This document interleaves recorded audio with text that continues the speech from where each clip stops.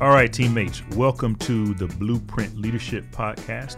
I'm Kaleth Wright, the 18th Chief Master Sergeant of the Air Force. Now, during this time, you'll hear from some of my friends and some of my favorite leaders across the Air Force and around the world, and we'll be discussing all things leadership. Our goal is to provide insights, tips, and ultimately we want to help current and future leaders find their path and reach their leadership goals. Now, we call it Blueprint, but as we all know, there's no one way to lead. And so we just want to share some of our experiences, give you all some advice, and hopefully we can help you find your path and reach your potential as a leader. I've always sought to be a leader that leads by example in everything they do. And so even though I grew up as an armored reconnaissance guy, I knew that in order to be the best, you had to go out and prove it. And that's why I chose to serve in the 82nd Airborne Division for so many years. I chose to attend and graduate Ranger School, and I chose to attend and graduate Pathfinder School, and I chose to go to the tough assignments because I wanted to be, again, that leader that was leading by example, and to show every man and woman that may be up under my influence that they have to look no further than me to be the example. Ladies and gentlemen, those were words of wisdom from our guest, who happens to be a very good friend. He is the best guest we've ever had. He's also the first guest we've ever had. It's an honor to have him. He is a personal friend who kicks our butts at PT every chance he gets. He is the Senior Enlisted Advisor to the Chairman of the Joint Chiefs of Staff, also known as SEAC No. 3, Command Sergeant Major John Wayne Troxell. Thanks, K. Wright. I appreciate being here. It's truly an honor to be here with you, my friend, but to be your first guest that you've done, that you have the confidence and faith in me being your first guest, kind of up the bar a little bit. So I'm going to make sure I'm on my A game here today. Yeah, absolutely. So we go way back, and again, thank you for all the leadership and mentorship over the years. So this is our inaugural show, and I think we should start off just really kicking right in and talking about leadership. So why don't you break down your path and how you became the third Senior Enlisted Advisor to the Chairman of the Joint Chiefs of Staff? Yeah, so I've been in 37 years now. I've been a Sergeant Major for 19 years. And when I retire, I'll have 20 years as a Sergeant Major, which generally for some folks is a career, you know. But I grew up in a maneuver, fire, and effects field. I'm a reconnaissance guy. A lot of time in the 82nd Airborne Division, a lot of time in Stryker units. But what's unique about me, and it really hasn't been a planned out career path, is that for about the last 9 years I've been in joint and multinational types of assignments. As the ISAF Joint Command Senior Enlisted Leader in Afghanistan, part of the rebalance as U.S. Army First Corps in the Pacific, as part of the Indo-PACOM team, and then at U.S. Forces Korea prior to this job, and for the last 4 years in this job. So I think to get to become the SEAC, those opportunities that I had in the joint and multinational environment certainly set me up to be interviewed for this job. And then I think that might have been a deciding factor when General Dunford selected me. So it's one of the things that I've really, over the last 4 years, I'm trying to get after is more joint opportunities. I certainly appreciate General Goldfein and your focus on developing joint leaders, which has helped us a lot. But I think we can be more predictable in the future. So potentially we could say this is the person that needs to continue on and compete as the SEAC. I think mine was more, by accident than it was by design, and but in the end it all worked out. Yeah, I'm not quite sure if it was by accident, but I appreciate the sentiment nonetheless. On your social media, I always see whenever you go out and you visit either the troops or you're doing something important for our nation, you have hashtag best job I ever had. What's that all about? I mean, what do you think makes it the best job? So, because of the faith and confidence that General Dunford and now General Milley have in me, and Secretary Carter, Secretary Mattis, Secretary Shanahan, and now Secretary Esper have in me, to be able to get out and gain the pulse of the force for them, it's allowed me to go anywhere in the world that I felt I needed to go and visit troops where that may be off the beaten path.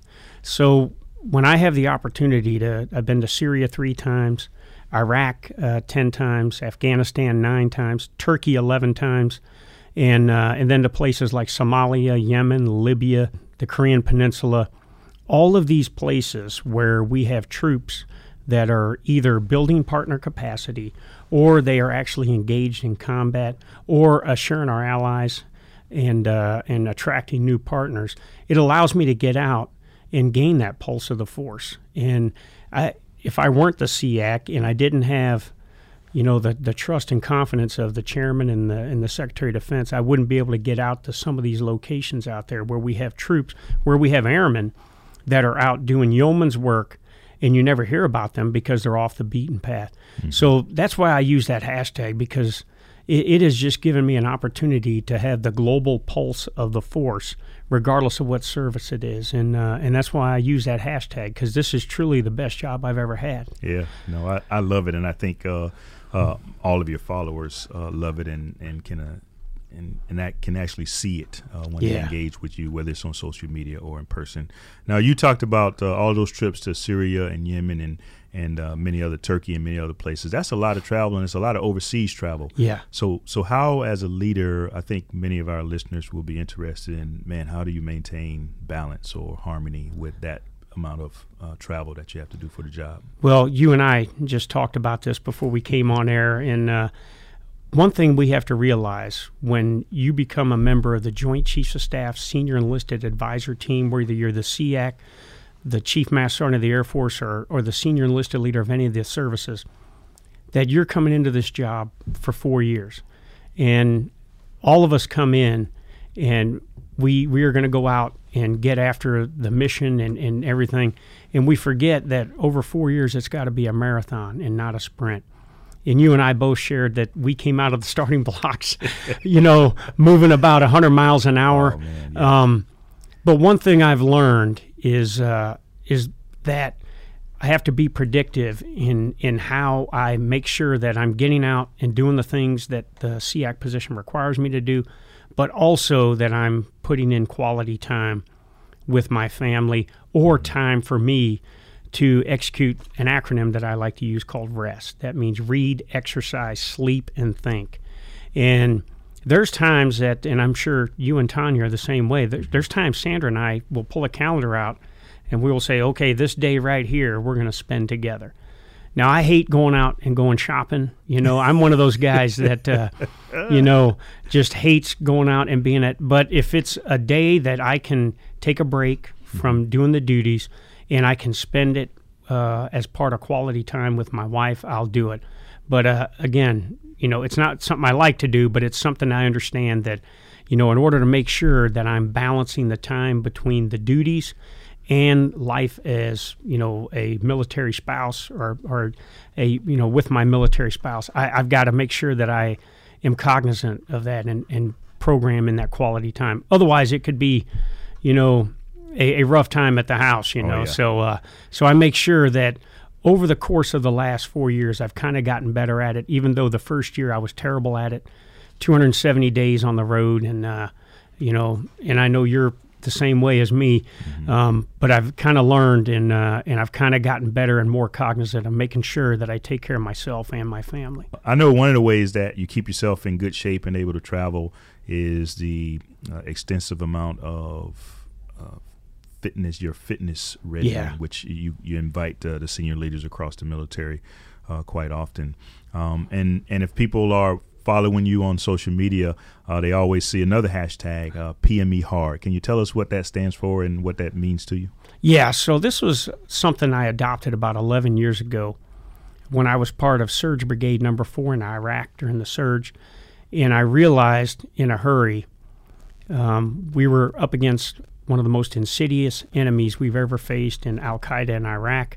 And it was at the time when there was a lot of unrest amongst the Sunni and Shia population in Iraq. So it was a very rough time. And I noticed that 130 degrees out. My troops were carrying 60 to 80 pounds of kit on any given day over rough and uneven terrain. And the minute we came into theater, we were enduring about 200 attacks a day across the brigade. And I realized that bad things can happen to the best kind of organizations. And in order to be able to be resilient and bounce back and have the desired effect that we're trying to have, either in this case against an enemy or when we're trying to solve problems or whatever, that we had to have the utmost resiliency. And so PME hard, it means physically, mentally, and emotionally hard. And I think that's, so when we talk about people being tough, I think that's one aspect, but I think we need to go a little bit farther, and they need to be hard, meaning that they are not easily penetrable by conditions outside or adversity or anything like that.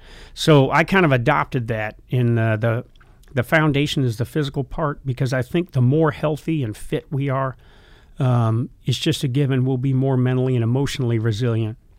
So I've kind of used this hashtag over the last 11 years to try and direct leaders and troops of all the services on, we got to be prepared for the worst day of our life.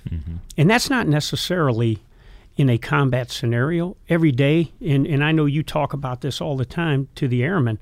You know, and nowadays when someone gets a no-pay due, that is a significant event in not only the service member's life, but their family's life. Or if they have an auto accident, or if just anything that happens out there, they lose their wallet or something like that, that's a significant emotional event. And how to deal with that and get beyond, okay, the event, and how do I bounce back and how do I continue to move forward? I think we've got to prepare people for the worst day of their life, and certainly dealing with death and things like that in combat, but also in everyday life. So the more physically prepared we are to deal with adversity, and the more mentally and emotionally sound we are, I think we'll be much better off. I couldn't agree more. You know, so one of the issues that I've been tackling during my time as a chief is resilience, and really kind of centered around what we call our comprehensive airman fitness pillars, and that's physical, mental, spiritual, and social. So sometimes we take for granted the importance of having a great team around you. And so I think we all appreciate the effort that you put into your PME, and I would call it somewhat of a battle cry, right? It gives people something to think about. Hey, what's a typical day like in the life of the SEAC when you're not in Syria or doing some of that stuff? So I have a pretty lockstep personal battle rhythm. So I'm up at 3 o'clock in the morning every morning. I go downstairs, I get a cup of coffee, I go into my skiff at my house, and I get on my all three of my networks to see what's happened overnight and where we are in the critical places around the world and how the troops are doing. And after that, 5 o'clock, I'm doing PT, and I'm usually done by 6:30. And I'm generally in the office at 7 so that I can attend the director of the Joint Staff's meeting at 7:30. One of the things that you and I had this discussion before, sometimes people, especially leaders, they don't know when to go home. Right. They think that the later you stay, the harder you're working. Right. And in some cases, I don't buy that. And I think we have to train people when to go home in a timely manner, And then, as we talked about resiliency, when to know it's time to take a break, and maybe you don't have to be in at 7 o'clock in the morning, So I understand that when the work is done during the day with my staff, and my staff says we've accomplished all missions, I know that if anything comes up, I've got a skiff at my house. So I don't have to be handcuffed to my office here in the Pentagon. And I try to make it that my team knows that unless there's something significant going on, which on the Joint Staff can happen a lot, that we're going to go home in a timely manner and allow them to get home and spend some time with their family. The last thing I want is that my team is going home at 7:30, 8 o'clock at night, and they get home and they might be able to see their kids for like 10 or 15 minutes because it's a school night, and then their kids are off to bed, So I think as a joint force, we can do better at this all around in terms of, knowing when to go home. But anyways, to finish that off, I get home, I have dinner with my wife and everything, and I'm normally in the rack about 8:30 at night because part of that acronym REST is sleep. And I learned this from General Dunford because General Dunford was big on he's going to get his 6 hours of sleep. Now, he may have to sacrifice and not do PT the next day, but he's going to get his sleep because in the job as the chairman, he had to provide best military advice to the SecDef and the president. So he had to be on his A game all the time. So I kind of learned from him that, and as I've gotten older, sleep is as important to me now as my workout routines. And eating right is also extremely important to me as well. And so when I'm in the building, I'm eating 6 times a day, but they're very small meals, and I make sure, that 2,000 calorie a day thing that your nutritionists talk about, they're generally right about that, and especially a guy like me at 5'9", 180 pounds. So I make sure that I'm looking out for myself throughout the day and my team to make sure that, we're not just, needlessly hanging around the Pentagon to say, hey, we got home at 7 o'clock, or we stayed till 7 o'clock. So a couple of things in there I want to pick absolutely. at. One was the importance of modeling as leaders, right? Modeling the right types of behavior and not staying at work for extended hours and maintaining and having balance. And but I was also intrigued by your schedule from 7 o'clock on is fairly standard, like most of us in the Pentagon or in senior level positions. But you seem to have gotten the key to mastering the mornings up at 3:30 and kind of getting all your stuff done. Yeah. There's probably nobody emailing or texting you at 3 or 4 o'clock in the morning. So, what's the key to be able to master the morning and be consistent at being productive that early? What I say about from 3 a.m. until I get in this building at 7 a.m., it is the most serene time out of my day and out of my time as the SEAC because I control it all. Because you hit it on the head. There's nobody emailing me at 3:30 in the morning. There's generally, there might be some spot reports that come out across the, our higher level networks that will catch my attention. But generally, I can enjoy my coffee. I can read email. I can watch the news or whatever, and it is just peaceful. And it allows me to prepare myself for, starting at 7 o'clock when I come in the Pentagon, how all of a sudden the day is just going to speed up significantly. So that is my time to not only prepare but to reflect and just relax a little bit prior to the storm coming of what's known as working in the Pentagon. And I think you got the other part right is you're in the bed early, so you get the right amount of sleep that allows you to get up and master the morning. So, and if I could make a comment on that, sometimes leaders, carry that lack of sleep and things like it's a badge of being hard or something like that. When I see someone, a leader, especially in an operational environment, that is working themselves into a frenzy and are not getting the required sleep, I know, and you know this too because you've got significant operational experience too, that over a period of time, their performance is going to erode. And regardless of how much we talk about, I only had an hour and a half sleep last night, to me, as a leader, that's somebody I got to keep my eye on because generally, at a certain point, that's going to come back to bite them. So I think as leaders, and you talked about being the example, that we need to be the one saying, hey, get your 6-7 hours of sleep a night. Take time during the day to get your PT in. Make sure you're eating right. Nobody loves cheeseburgers better than me. And I will tell you, nobody loves going to IHOP and getting a steak omelet, better than me. But I understand that's got to be in moderation. Yeah. Because if I ate like that all the time, I'd probably be kicking myself out of the military for being overweight, So if you and I are setting the example on, this REST acronym, then I think leaders behind us will follow, and we'll be able to get after some of the challenges we have in our military. Yeah, I say you've done a really good job modeling the right behavior for all of us, so thanks for that. Man, you're the most senior enlisted person in the whole United States military.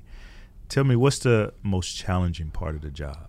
Before you can be effective in this job, in terms of what you do as the individual, you've got to be a team player, and you've got to master the art of building a team. So, the Defense Senior Enlisted Leader Council, you and I have been on these things for 3 years now, and I think the toughest job, and I think one of the key reasons why we have a SEAC is how do you bridge the Joint Chiefs of Staff Senior Enlisted Advisors who are responsible for policy, organize, equip, and train and provide forces to the combatant commands, and those combatant command senior enlisted leaders who are responsible for employing forces in the operational environment. And the toughest thing I've had to do is to get the top 20 senior enlisted to come together and play nice with each other. Now, I say that in a joking manner because you and I have there's been a couple times you and I have had to pull somebody out and have a little discussion with them, But that's also the most fruitful part of being the SEAC, is that when all of a sudden you can take the top 20 senior enlisted, bring them together as a team, and they're all rowing in the right direction, and we've bridged this organize, equip, train, and operational environment divide. I think it's just a good thing. And I will tell you, last DSELC we had, when we did that PT session out there, and you were out there, and I put you teammates with one of our Air Force COCOM guys and one of our Air Force Combat Support Agency guys, and you guys were out getting after that. I made sure we took plenty of pictures because I was going to saturate the Air Force with this picture of their senior enlisted person in the entire Air Force, plus one of their combatant command and combat support agency guys. But, I've tried to be humble through this whole process and understand that, as the SEAC, you don't have any authority. The chairman is not a commander. Mm-hmm. The chairman is the global integrator. The chairman is, a coordinating authority in some aspects. And so I looked at my job as, I'm a coordinating element for the Joint Chiefs of Staff Senior Enlisted Advisors and the COCOM Senior Enlisted Advisors, and also try to be that conduit between you all and the Chairman and the Secretary of Defense. And so I try to make sure that I'm a team player, and I want to be teammates and friends as opposed to, some guy that stands up here and says, you guys are going to do this, you guys are going to do this. Because one, the position doesn't have that authority, but two, I don't think that's a very good way to go about business when you have the most senior enlisted in the Department of Defense and you're trying to get to an end state on whatever it might be, and you gotta have synergy and buy-in. So it's kind of hard to get there if you're stuck on yourself and you think that you're God's gift to leadership. No, I tell you, you've done a great job. I mean, we're a rowdy bunch, right? And none of us are short of opinions and thoughts about the world and the things that we all have to tackle. But I tell you, just watching you over these last 3 years in those meetings with all the senior enlisted leaders has been a tremendous learning experience for me, just taking notes on your level of patience, the way you build a team. I appreciate it. And you can be tough with us when you need to be, but mostly you allow everybody to express themselves and have their opinion, and also keep us moving in the right direction. So we appreciate that. I'm going to ask you one last question, and then we're going to turn it over to the phone lines and kind of social media. We reached out to social media and asked them to send us some questions. But last question from me was, hey, what's something about you that the forces would be surprised to know? What's an interesting fact or hobby or anything that you think people might be surprised to know about you? I'm pretty open about who I am. I've been married to my wife, Sandra, for 36 years. Yeah. We have 3 adult children. We have 4 grandchildren. But one thing, I think that has kept me grounded besides having a great wife like Sandra, is that I haven't forgotten where I came from. And I try to make sure that I can look through that lens of an airman first class or a lance corporal or a PFC, So my wife and I still love to do the things we did when we were dating. We still love to karaoke. We still love to dance. We still love to have some adult beverages in moderation. And anybody that comes to our house knows that when you show up at the house, you ain't leaving until you sing. So I'm a huge sports fan, football and mixed martial arts. UFC is, what I'm all about. Being from Iowa, I'm a University of Iowa fan. But all the years I spent at Fort Bragg, I'm also a huge Carolina Panther fan and have been there since 1995, or been that fan since 1995. So I'm a person that on duty, you're going to get 110% out of me. When I'm off duty, I'm going to spend time with my family. We're going to enjoy ourselves, and we're not afraid to laugh at ourselves. It's okay because, it's not American Idol, it's karaoke, and then if we don't mind going out and, and going to an event or going to a club and dancing and relaxing and enjoying ourselves. Because, as I promote this PT and stuff like that, but, if you work hard, you train hard, you fight hard, it's okay to relax and take your time and play. Man, I recently had a bad karaoke experience. I should have been coming to your house and practicing. Well, being who you are, and people that know I love karaoke, I got like 12 spot reports on the K. Wright karaoke experience. And it went from senior airman all the way to command chief master sergeant that were sending me these reports. Yeah. Well, one of the things that I took away from the experience was, and I joked, it was just a bad experience, right? Because I can't sing. But I joked with the crowd at the time that, hey, this is my shot at being vulnerable.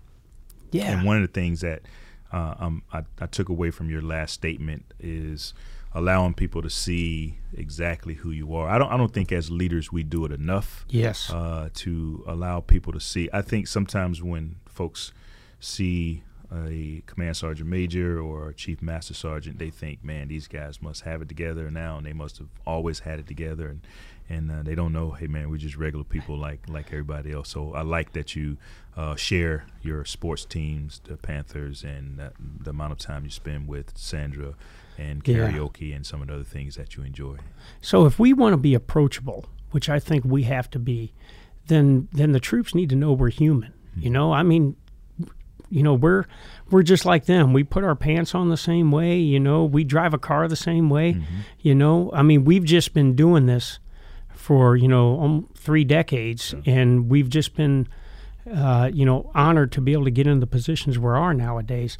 But, I like the way you operate as well, because you're the same way. You're not afraid to show people that you're human.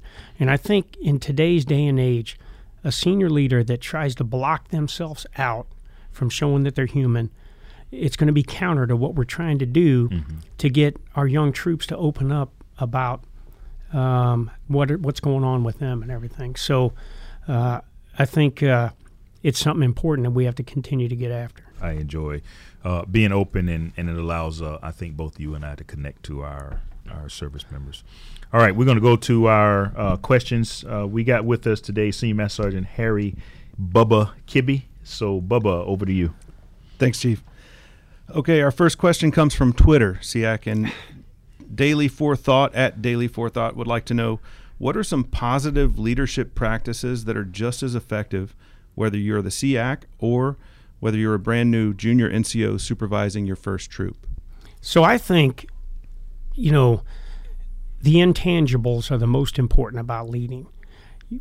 A leader that comes to work every day and brings energy, provides purpose, motivation, direction, inspiration, but also discipline to their formation or the men and women that they're in charge of. I think if you do that, everything else is easy. Too many times we look for tangibles to use to get after influencing young men and women, when really when you're talking about things like charisma and stuff like that, that's an intangible. And a leader, don't be afraid to be energetic. Now, that doesn't mean be obnoxious, or overbearing. It means come in and provide energy so that the men and women have a spark to say, you know what, I want to be like that person, or I want to strive for excellence because my leader is leading by example and showing us how to get after it. I think if you lead that way and you're engaged every day, and what I mean being engaged isn't just being transactional and saying, hey, if you show up to work on time, you do what I tell you to do, I'll send you home at appropriate time. You have to be transformational, meaning that you are taking young men and women and, focusing them and transforming them into reach their untapped potential and to be something that they never thought they could be. And that has to come from a leader of inspiration, charisma, and energy. And that, I think if a leader does that, everything else is easy. Let me just jump in here because one of the things that we often talk about is all the things that you described, and you mentioned the word leadership several times. There is a difference between being a leader and a manager. Absolutely. And it's not necessarily a bad thing that many of our organizations are led by good managers versus great leaders. Right. And what advice would you have for someone that's striving, that has all of the management skills and processes? What things can or should they do to improve their leadership skills, that ability to influence, to inspire, develop charisma? We have to never forget it's about the people in our organization. Some of our people that are in management positions are responsible for millions upon millions of dollars worth of equipment and things like that. But in the end, the greatest treasure we have is people. And how we treat people, even if you're in a more of a managerial role instead of a leadership role, the way you treat people will have a long way in terms of, the dignity and respect that's felt throughout the organization and really the effectiveness of the organization. So, again, regardless of what someone's job is, whether they're more on the managerial side or more on the leadership side, they have to remember that even if you're someone that's a bean counter and you're worried about how much money we're spending and things like that, or how much good stewards of resources we have to be, in the end, somewhere in that AFSC or MOS or rate that you're in that may be in a managerial position, somewhere in the end, humans are going to be influenced by some decisions you're making. And that's one of the things I talk about on the joint staff all the time. We do plans, policies, and strategy on employment of the joint force and how do we support unified command plans. But in the end, we can sit up here and move military icons around on what we think where we need forces at and where we need to allocate them. But in the end, underneath that icon are thousands of men and women, and we can't forget that that's our greatest treasure, and that's always got to be the focus of what we do. Yeah, absolutely. Thanks. That was for Daily Forethought. And the next question comes from Reddit. And Reddit is an anonymous site, so people have some pretty creative usernames. This question comes from Goldfish Suit. Goldfish Suit would like to know, what new thing have you tried this year that failed, and how often do you fail? I fail quite often. I think as a leader, if you are not pushing your ability to learn and grow and develop, even if you're the SEAC, the Chief Master Sergeant of the Air Force, or whoever you are, if you're not pushing that envelope to make yourself better every day, and you don't fail at things, and then try to learn from it and apply some best practices on how to get after it, then I think you're done as a leader. So I really can't put my finger on one thing I've failed this year. I mean, I've done a lot of things where I've tried to push the envelope in terms of development of senior enlisted, and I've ran into roadblocks. But I don't look at those as blocking obstacles. I look at those really as turning obstacles that get me to look at alternative paths to get after the desired effect I'm trying to get after.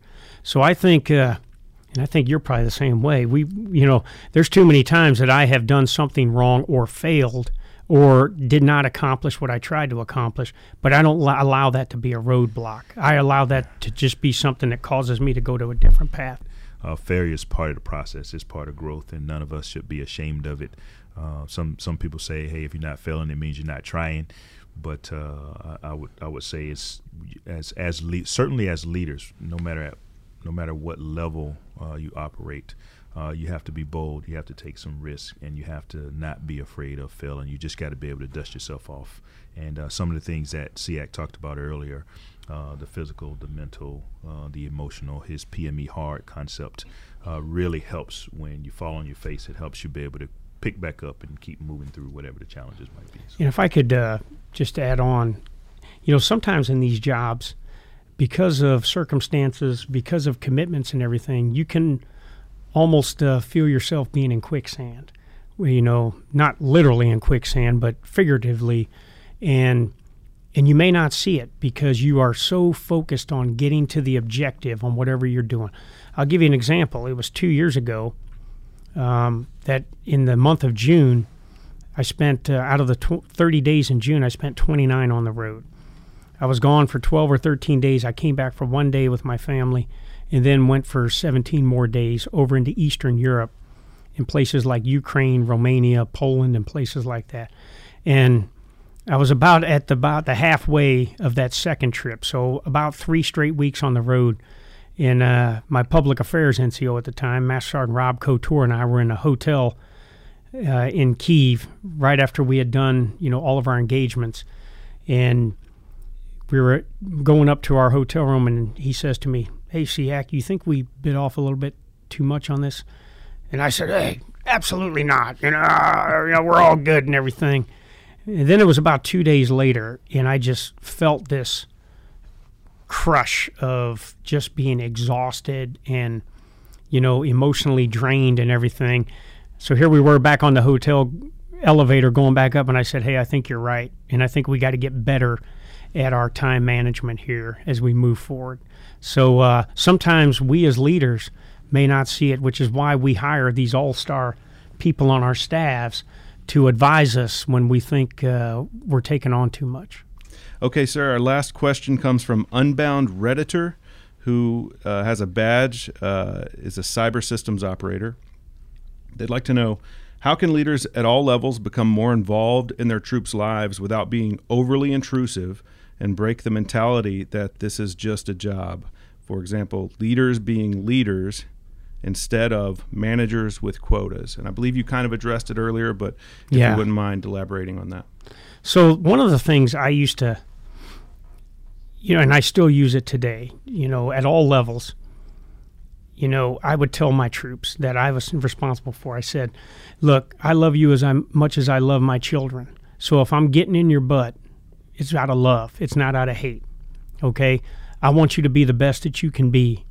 I want you to live your life to the best that you can be. So if I'm coming into your barracks or dormitory room to check on you, it's because I care about you. It's not because I want to be this overbearing jerk that just wants to invade your privacy all the time." Too many times we have risk-averse leaders that feel like, well, I'm imposing on the troops here. And I know when you and I grew up, we had folks in our barracks and dormitories every day, or they were checking my automobile out every day. My leaders were checking my automobile out. And even back then, and K. Wright, I'm sure you're the same way, I didn't look at it as, man, this guy's really taking care of me. I was like, man, why is this guy on my butt? And until I started becoming a leader and I saw it was because they cared about me. So I think an engaged leader that is constantly dialoguing with their troops and they're building this team and the team is born out of dignity and respect, I think the more they're like that, the more of this intrusiveness or invasion of privacy stuff will kind of go away because the troops realize their leader genuinely cares about them. And I think that's what we have to do to get after this, because you'll be amazed at what you can find out when troops are in their off-duty time, and they might be in the dormitories of the barracks, or they might be off, in some of the places they hang out. Yeah, I would say sometimes it is difficult, and I agree. Yeah. When I was growing up, I had a really, really tough mentor who did everything for me out of love, to include put me in the chokehold a couple of times and put me in a lot of really, uncomfortable situations, all in the effort to try to help me. One of the things that I would recommend to our young folks today is trust your gut. Sometimes your gut will tell you whether someone really has your best interest in mind. And sometimes they can be really, really nice and they may not have your best interest in mind, or they can be really, really tough and they actually do. They bring that tough love and they want the best for you. So sometimes you just got to trust your gut and trust that people are doing the right things and they're trying to get you to a better place in your life and in your career. That's something that I had to turn to several times in my career, especially as a young man. Is, man, what is going on? What is this guy's angle? But whenever I would go to my gut, it would help me kind of understand. Okay, I don't like it, but he has my best interest in mind. Okay, thank you for sending in those questions. For our listeners out there who would like to engage, you can find us on Facebook. On Facebook at CMSAF Official, Reddit at Team18 OCMSAF, and on Twitter at CMSAF18. Yeah. All right. Thanks, Harry. Thank you. So this is a huge military issue and certainly a big issue for us in the Air Force that we've been dealing with suicide. So for the last 5 years in the Air Force, we've been right around 100 or so suicides, plus or minus 1 or 2. This year, we're mid-October, and we're already at about 112. I think we had 2 maybe over this weekend. And what are your thoughts on how we can keep our service members from choosing suicide as an option? So this is a great question, and I'm with you. Over the last 4 years, looking at all the services, suicide rates, just when I think we're trending in the right direction, all of a sudden we go in the opposite direction. And here's one thing I've learned in 37 years of service and the last 4 years doing this job, is there are stigmas still out there in terms of troops wanting to get the help that they think they need.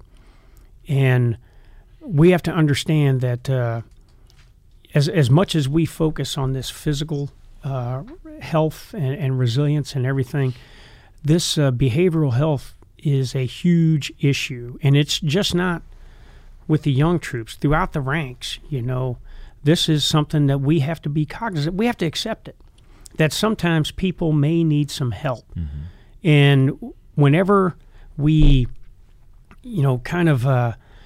marginalize that behavioral health is a problem as leaders, or we tell people, hey, just suck it up. I mean, don't get me wrong. Sometimes people, just need to suck it up. Right. But we have to be cognizant of this, and we have to accept the fact that having behavioral health issues is something that is very prevalent in our armed forces. And I go back to this engaged leadership style. The more we are engaged as leaders, and the more we accept that if a troop says, hey, I think I may need some help, and we as the leaders make it our priority to get them the right help, I think the more we'll be able to get after this. You and I have sat on, I don't know how many panels looking at this, how many different, analyses that have been done to say, hey, here's what we need to do to get after this and everything. But in the end, I think it boils down to leaders at all level being engaged, understanding their troops that they're responsible for, and truly caring instead of marginalizing a young troop that may have an issue that we may not have had when we were growing up, but now they have. And I think the more we accept it and the more we understand that it's part of everyday life now, not only in our military and our society, then we can get after this stigma, and more importantly, we can get after folks that are looking for the answer through suicide. Yeah. I would agree.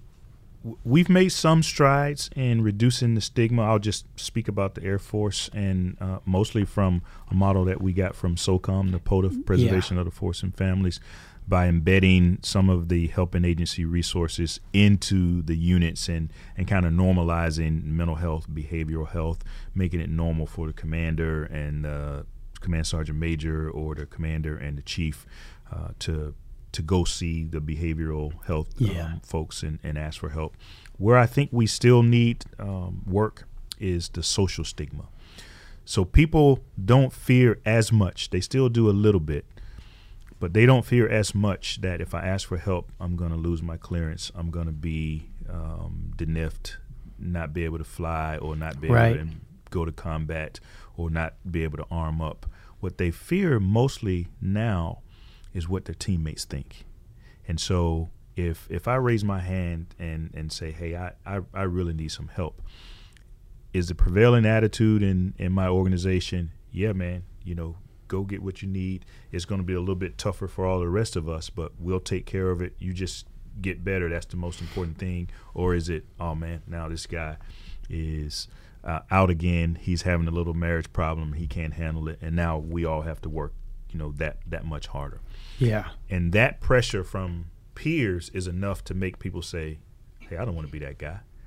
So I'm not going to raise my hand. I'm just going to keep it all boiling inside. And then sometimes it results in suicide, and sometimes it results in other, destructive behaviors, drugs or alcohol or abuse or something like that.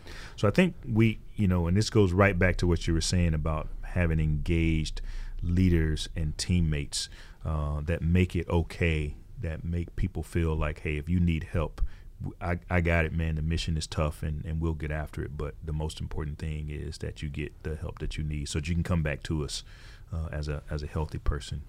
I'm going to share this here on this show. So I had some friends visiting this weekend. A lady whose her husband served under me in my Stryker brigade in Iraq during the surge, but her son came with her and the son's wife and their baby girl. So they came to visit, and I had a great conversation. The son is a very good friend of mine, and he's an Air Force veteran, and his wife is a Navy veteran. And we had a great dialogue this weekend about behavioral health. Mm-hmm. And, certainly through 5 combat tours, but specifically Iraq 07, 08, and Afghanistan 11 and 12. Well, throw 10 in there. You were there at the same time, were some very trying times. And these 2 people are with, both veterans, had some trying times of their own in their career fields. And it was just so refreshing to sit around and have this discussion about behavioral health, and I'm like 25 years older than both of them. And one is a Navy veteran, one's an Air Force veteran. I'm a 37-year Army guy. And that we had this discussion was just so refreshing. And then, my wife, Sandra, and then our good friend, the mother, she was there as well. And I thought, if we could just mimic this across the Department of Defense, where we transcend service, we transcend generations, and we transcend service members and family members, and get after the root cause of the challenges here, we will be in a much better place. And I thought, to me, that was an inspiration to me this weekend to continue to push forward with getting after this suicide and other things, that the destructive behavior stuff that you talked about. Yeah, thanks. Just about a week ago, I think, we named your replacement. And yes. It happens to be an Air Force guy, Chief CZ Colon Lopez. And so you guys will swap out in December.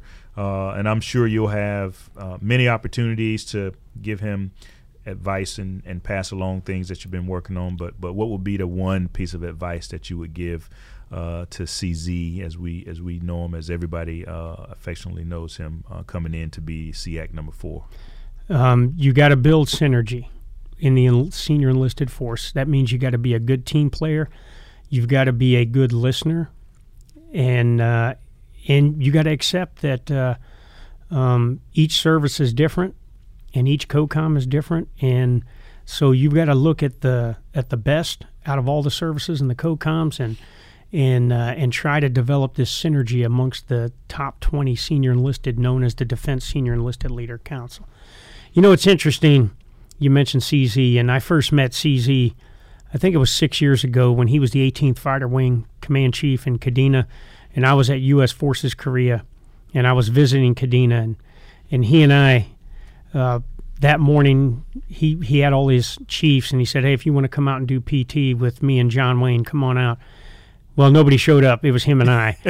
I did have my communications NCO with me, but within a half mile, he had fallen out already. So it was just me and CZ on a 5-mile run. And we got done with the 5-mile run. And then throughout the day, he had me visiting, different parts of the wing, and I went into the, the Airman Leader School and talked to the airmen in there and everything. Well, that evening he had a social, and he had all his chiefs there again. And so we get there that evening for the social, and there's like 20 of these chiefs there and everything, and CZ and I are the only ones having a beer. So when we talk about being yourself, we talk about not being afraid. Now, I'm not saying that, that because these guys didn't do PT or they didn't have an alcoholic beverage that there's something wrong with them. But I guess the point and why back then I knew CZ was somebody special is because he himself wasn't afraid to show who he was. And, then when he moved on to AFCENT, and over the last 3 years at AFRICOM, he has just been a great teammate, as you know, and he's just been a very close personal friend of mine. And I think he is the exact guy to come in and replace me. The work that he's done on the African continent with the African nations in terms of their enlisted development and their NCO empowerment is just an example for the world to see. So I'm excited that he's replacing me. Yeah, no doubt. He's going to be a great replacement and continue on the great work that you've been doing. So if you heard that ring, I think that's a special caller that we have. And so I'm going to turn it back over to Harry to introduce the caller for us. Caller, why don't you go ahead and introduce yourself? Oh, I just heard this guy's talking about me. Oh, speak of the devil. CZ, what's up, man? How's it going, gentlemen? What's going on, dude? Not much. Just over here getting some work wrapped up in AFRICOM, and just looking forward to sharing some airspace with you there, K-Ride, and be able to go ahead and take over after the great work that John Wayne Troxell has done for us. Yeah, thanks, man. It's great. I was just asking SEAC if he had any words of advice for you coming into the job, and he talked a little bit about your background and how you guys met. I didn't even mention that CZ and I we got into the command chief business at the same time. I think it was either 2011 or 2012. And so we've been colleagues and friends ever since, and everybody's pretty excited. Somebody stopped by the office this morning and was excited and asking about when you were arriving. So, man, everybody's pretty excited, and so we'll be not necessarily the first, but the first on this podcast to say congratulations to you as SEAC number 4. Very much appreciated, and we're definitely looking forward to the honor of filling the position as an airman. The other thing is, with leaders like yourself and the other service senior enlisted leaders, and the hard work of the current SEAC, John Wayne Troxell, definitely big combat boots to fill, man, but we're up to task. Hey, man, what are you most excited about coming into the job? I think it's an opportunity to continue to influence the decisions and the courses of action that affect the enlisted force, across the services. Clearly, that has been the most exciting thing about being a command chief, is to be able to affect change. And I think that change is going to be a constant, it's going to be needed. And I think that we need the right voice at the right levels to be able to do the best we can for our service members. Hey, we also talked a little bit earlier about, how do we maintain balance? So you're coming into a pretty big job.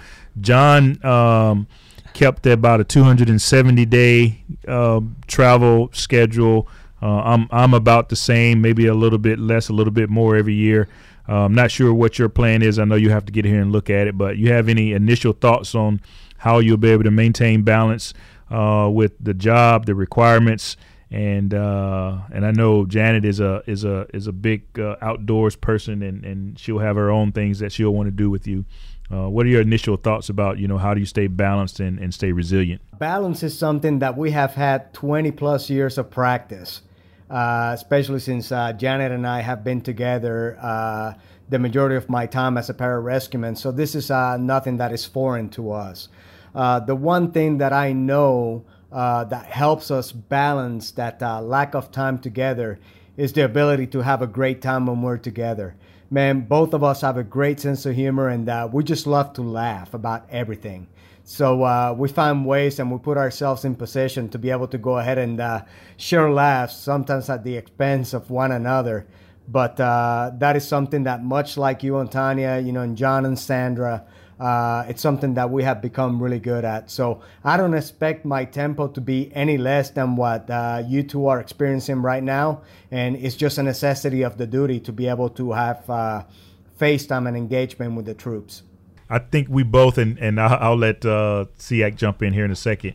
We both we'll give you some thoughts once you get here, man. On you might keep the same tempo, but a little bit more measured. John talked earlier about this being a marathon. We both started off in a big sprint, and but we're gonna help you with the marathon concept, and so you don't find yourself in the same boat as he and I. No, and lessons learned are probably like the greatest source of future successes, man. So I look forward to hearing you guys' take on it. The one thing I've loved about you ever since I've known you is that you're not afraid to let people know that you're human. And Kay Wright and I have been talking about this, that a great aspect of as a leader is to not forget where you came from and not be afraid to show young men and women that we're human just like they are. What are your thoughts, brother? No, I think that being who you are and exposing your vulnerabilities are one of the greatest ways to connect with people. It humanizes you. It lets them know that, hey, things haven't been perfect all the way through, but damn it, there's a way that you can get out of it. And when they look at the three of us, they can say, well, if they could, I can definitely freaking make it there. But I think that is a quality that the three of us have, is that we have never been shy of being ourselves around people. A lot of airmen still mention that. A lot of soldiers and sailors that I have come in contact with, they say that the comfort level that they had making a phone call or reaching out to me via email was the reason they ended up bringing their issues to another level. But, man, I think it's important. I think the second we sell our souls to become something we're not, and even more dangerously, to give the perception of something we're not, eventually catches up to you. Hey, I got one last question. You have done a phenomenal job as the U.S. AFRICOM Command Senior Enlisted Leader in your efforts over the last 3+ years in building enlisted development, building NCO development on the African continent has been the blueprint for what we should be doing globally. Now, as your battle space goes from just the African continent to the globe, what are your thoughts on continuing to get after line of effort number 2 in our national defense strategy of assuring allies and attracting new partners? So thanks for bringing that up, John, because you know that I have been working with Zigafus over at Southcom to be able to go ahead and help them create a similar model to what we're doing in AFRICOM. I think that the strategy that we laid out to be more deliberate with our engagements, to ensure accountability and get the greatest return on investment, is a good mechanism to utilize globally. I'm definitely going to spend a lot of time not only talking to our COCOMs, but also to our allies to be able to go ahead and cross-share some of these initiatives and also some of the funding mechanisms and efforts that go along with it. But I think that collectively, you have built enough relationships globally to where I can follow on with what you have done and be able to go ahead and advance strategies like the Africa Enlisted Development Strategy forward with the other combatant commands. But it's all about the relationships, man. Hey, great point, man. Relationships And hey, we want to say thank you, SEAC number 4. Man, we're all excited for you. The Air Force is just beaming. You being the first Air Force command senior enlisted leader to hold this position. So we're excited. I know you'll be here in a couple of months. So just keep us posted on how you're doing, man. And we look forward to, I think both SEAC number 3 and I look forward to sitting down with you and sharing a beer and sharing some leadership thoughts once you get to town. No, absolutely, and likewise, I look forward to joining the ranks there and be able to go ahead and continue the work. All right, thanks, brother. Take care, brother. All right, SEAC, we're coming to the end of our time, and so, man, let me just personally thank you for sharing this time. I want to personally thank you for all of the most importantly, the friendship. We initially met. I think somebody linked us up in Israel. And yes. We sat down and had dinner. I believe I was at 3rd Air Force at the time. You were, yeah. And we've just been, I would say, great friends and great colleagues. Absolutely. And ever since, you've been a huge supporter of our United States Air Force and all of our airmen, and just been a tremendous role model for all of us. And man, I really appreciate everything you've done for me and for all of our service members. But so this has been great. Yeah, thank you so much, Kay. Right, you are just the epitome of what a leader is, and all of the attributes and qualities we look for a leader. You embody them and you display them on any given day. I appreciate you allowing me to get out and visit airmen around the world and to be part of your forums as well. And my parting message to the force out there, in less than 60 days, I'm going to be trying to figure out what kind of hairdo and I want to wear, and whether I can grow a beard.